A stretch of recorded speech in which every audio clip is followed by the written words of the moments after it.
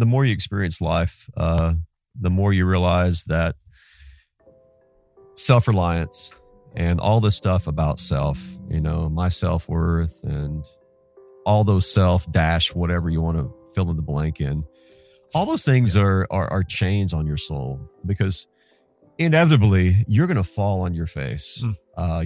There's going to be bad things that happen that make you realize that all of this focus upon me is actually constructing an iron cage around me.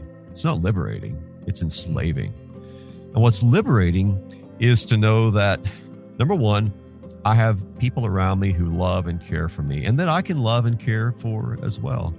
And most importantly, it's liberating in the fact that, I don't have to have my act together. I don't have to always be this super strong, rugged individual for Christ to care for me. You don't have to be a Green Beret. In fact, what I think the Christian life is all about is not getting stronger and stronger. It's becoming more and more aware of our own weakness.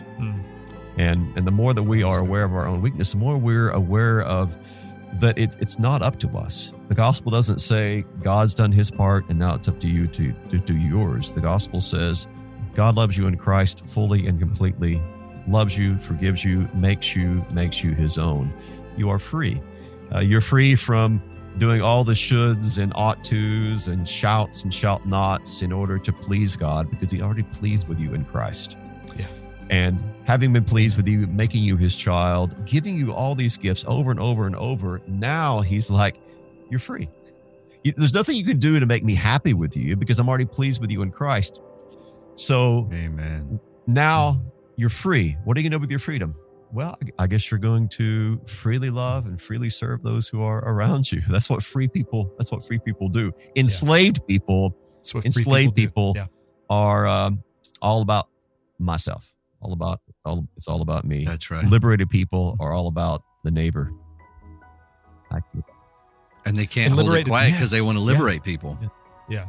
Not only is there joy and just the freedom inherently in being a liberated person, you're actually more effective and in loving neighbor. Thank you for listening. Today's reminder is from a recent Theocast episode hosted by John Moffitt and Justin Perdue.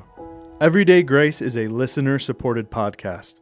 If you would like to help support our ministry, please visit theocast.org/give.